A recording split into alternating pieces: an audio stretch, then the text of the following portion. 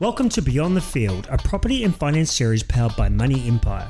The content you are about to hear is designed to educate and inspire you to tick off your property and finance goals. And when we say beyond the field, we mean your field, whatever that may be.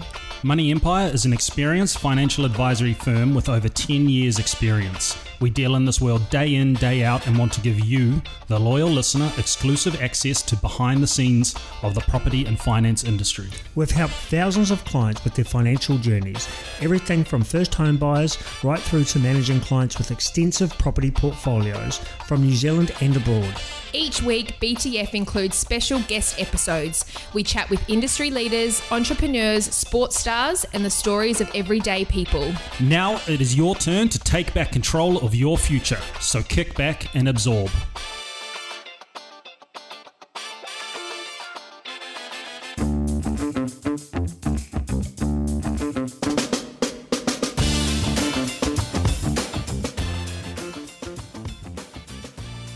My name is Kane Wallstrom. I'm Goran Lonka. I'm Ethan Asewa. Today we're going to talk about the benefits of consolidating debt. So Goran, I'm going to pass over to you. Fantastic. Consolidating debt means basically taking out a new loan to wrap a person's existing loans they may have together and pay them off all at once and ideally at a lower rate.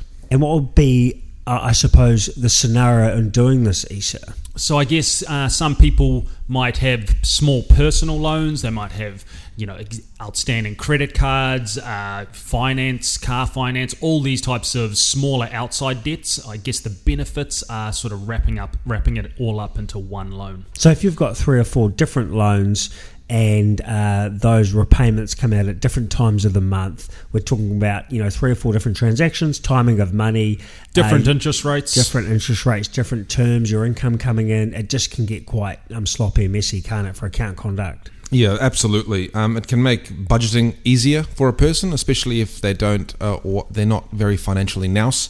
But it also gives them what I like to call maybe like a fresh start, per se, and people like that. Yeah. So what are some, I suppose, the positives or the benefits of this?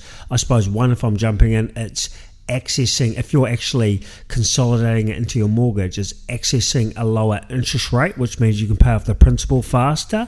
But then on the flip side, that could be that you might be going from a short consumer term loan of 5 years out to a 30-year term. So what would be some of the other positive and negatives? Yes, so another negative would be obviously if you do extend the loan term, it's more than likely you will pay more interest because in turn you do get reduced repayments for that consolidation, but making the loan term bigger, you do pay more interest over time. And I guess it's fair to say one of the risks also is once it's all consolidated into one loan, you've got to be very careful not to take out more smaller loans on the side. Absolutely. Well, you're increasing your mortgage amount, so you're actually increasing potentially the life of that mortgage and also to the interest component of it too.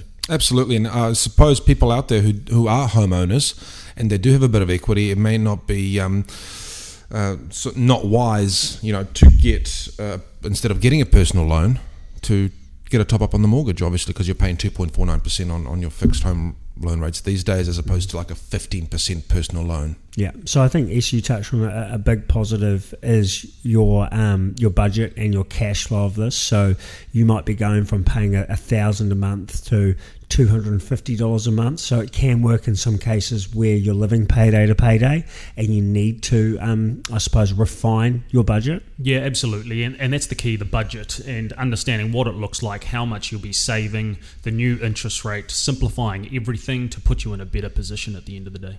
So in a nutshell, this isn't for everybody, but it can work in most cases and help people refine and ease their budget, and also to get some clarity on, I suppose, your financial situation moving forward. If you have any questions on this topic or any others, please let us know. We hope you enjoyed today's episode. For more information on this episode and hundreds more, you can visit us at Beyond the Field Podcast on all social platforms. Don't forget to hit that subscribe button. Now it's your turn to take control and build your empire beyond your field.